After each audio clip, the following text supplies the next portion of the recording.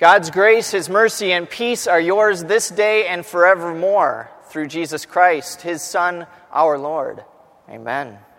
In 2003, a man by the name of Aaron Ralston went hiking in the Blue John Canyons of southeast Utah. It's a beautiful day, blue sky shining, and he was hiking his heart out when he lost his footing. He slipped and fell, and on top of him fell an 800-pound boulder, trapping his arm in the canyon. For 5 days, Aaron suffered. He was suffering from dehydration. He was on the verge of death, and he decided, got to do something. I've got to do something. I can't die here. And so he hacked off his own arm using nothing but a pocket knife. He knew survival was at hand, and so he took the extreme measure of amputating his own arm. And he carried himself out of that canyon, bloody, weak, but he survived. It took extreme measures for him to go on. In our text that Peter just read, Jesus describes extreme measures. Not any less gory than the story of Aaron Ralston hacking off his own arm. Jesus tells us,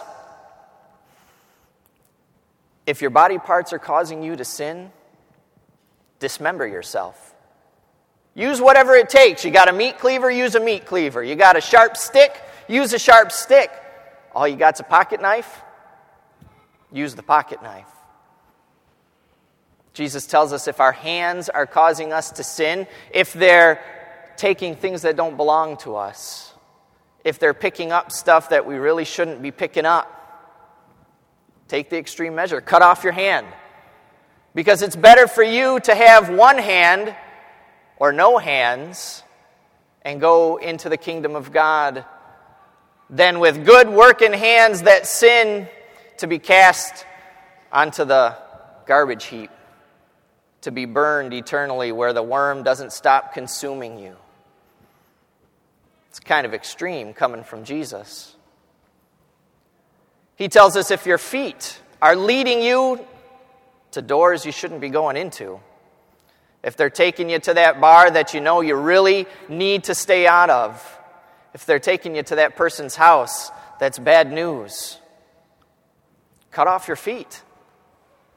Because it's better for you to be lame, to not be able to walk, than with fully functioning body parts be cast again onto the fire, onto that garbage heap, where the worm doesn't die, where it eats you forever and ever. It's kind of extreme. And lastly, if your eyes are causing you to sin, if they're looking at people you shouldn't be looking at, if they're going to places you shouldn't be going to, if your eyes are reading things they shouldn't be reading, grab a sharp stick, pluck them out. Because it's better for you to be blind than with working eyes that cause you to sin, or worse yet, cause someone else to sin, than to have those eyes and be thrown into the fire again.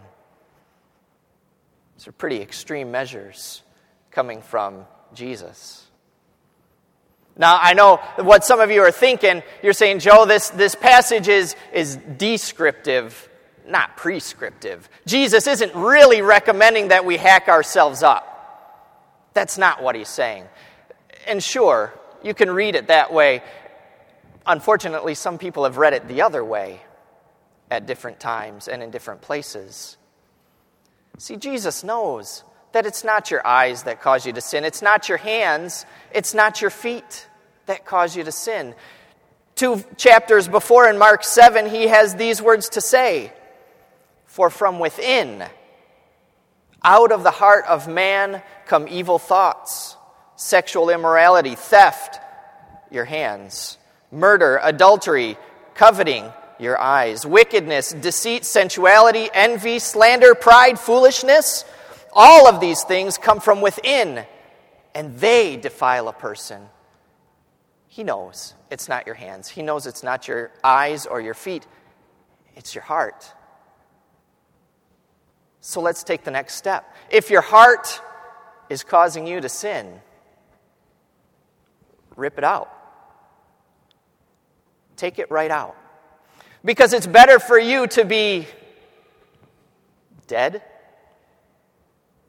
than to be fully alive and be cast into the fire. Now that's extreme. Because Jesus knows that it's only through death that you can enter the kingdom of God. And it's only through his death that you can enter the kingdom of God. That's extreme. Hacking your body to pieces is one thing. Dying is another. So Jesus takes the extreme measure. God the Father sends him to that cross. There was no more extreme punishment than what Jesus went through. On that cross, Jesus went to the extreme measure of causing his hands to be crippled as they were nailed on that cross. He goes to the extreme measure of causing his feet, allowing his feet to be made lame with nails through them into the wood. And he allows his eyes to be blinded when, hanging on that cross, he looks up into heaven, seeking his heavenly Father. And he's not found. His eyes are blinded to his Father's glory as he hangs there on that cross. And he goes to the extreme measure of allowing his heart to stop beating. Jesus knows that it's only through death that you can enter the kingdom of God, and he does it. He takes the extreme measure of allowing himself to be made crippled, to be made lame, to be blinded, and ultimately dead, so that we can enter the kingdom of God. And how do we do that? Well, we have baptism. It's a wonderful, baby-filled, gentle, kind of cooing, lovely, white, flowery event. Did you ever think of baptism as extreme? God the Father uses baptism as an extreme event in a person's life, where in that water and word, he comes down and he takes that little baby and he renders that baby blind, lame, crippled, and ultimately dead. But he doesn't leave that baby in that state. He takes that little infant after the extreme measure of rendering it all of those things and lifts it back up alive. Alive, refreshed, renewed, and restored. See, it's because of that baptism, that water and that word that connects us to that cross, that connects us to that death that Jesus suffered so that we don't have to. All of those sins that our eyes help us to do, our hands and our feet, washed away, made clean. That's pretty extreme. When you consider it would be easier to hang on to all of that stuff, to not let go of all of that sin. But in that crucifixion, in our baptism connected to that, it's wiped clean. It says in Romans 6:4, we were buried with him by baptism into death, in order that just as Christ was raised from the dead by the glory of the Father, we too might walk in newness of life. We walk in newness of life. We're not lame in this new life. Our feet work. We're able to walk. Some extreme measures that Samuel, in 1 Samuel 2:6, it says, the Lord kills and brings to life. It's a great baptismal verse. But it's not only connected to baptism. There's something more going on here. The Lord kills and brings to life. Just as he did Jesus on the cross, he does for us. He not only kills us, but he brings us to life. Not once in baptism. There's a second time that it's going to happen. Just as it did for Jesus, it was in the glorious resurrection. In that 3 days following, when Jesus came up out of the grave, extreme measure of overcoming death, defeating death.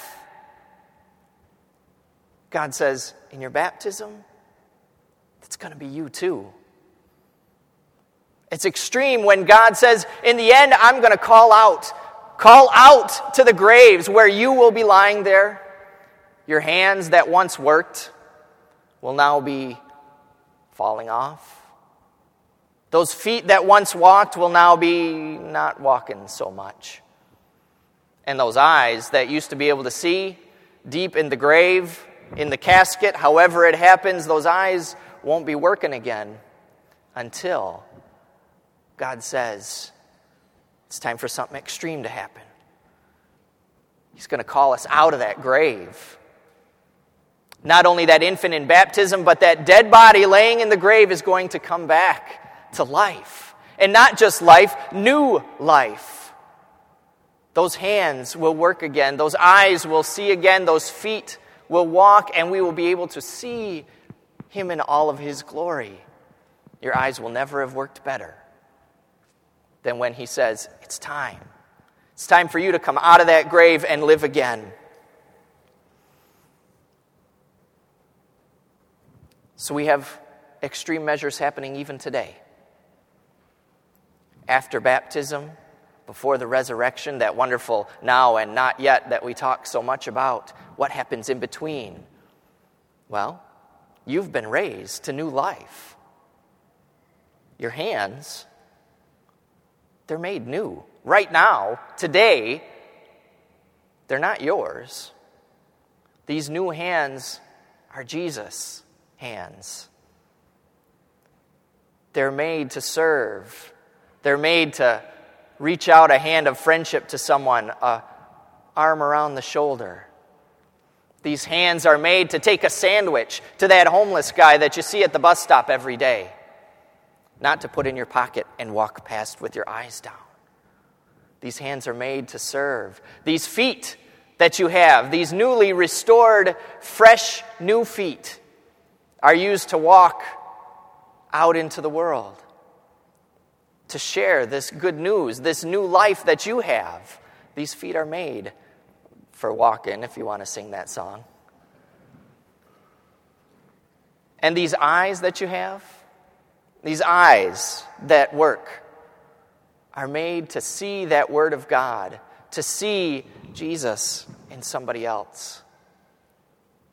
They're made to share that gospel as you read that Word to your children, or to your Sunday school class, your confirmation. They're new. They work. It's a wonderful new life to have, this glorious baptismal pre-resurrection, at the resurrection life that we have. In 2 Corinthians 5:17 it says, "Therefore if anyone is in Christ, he is a new creation. The old has passed away. Behold, the new has come." In Christ, we are new. In Christ, we are set free, and in Christ, we are extreme. And now may the God of peace, who brought again from the dead our Lord Jesus, the great shepherd of the sheep by the blood of the eternal covenant, equip you with everything good, that you may do his will, working in us that which is pleasing in his sight. Through Jesus Christ, to him be the glory forever and ever. Amen. We rise and sing hymn 720.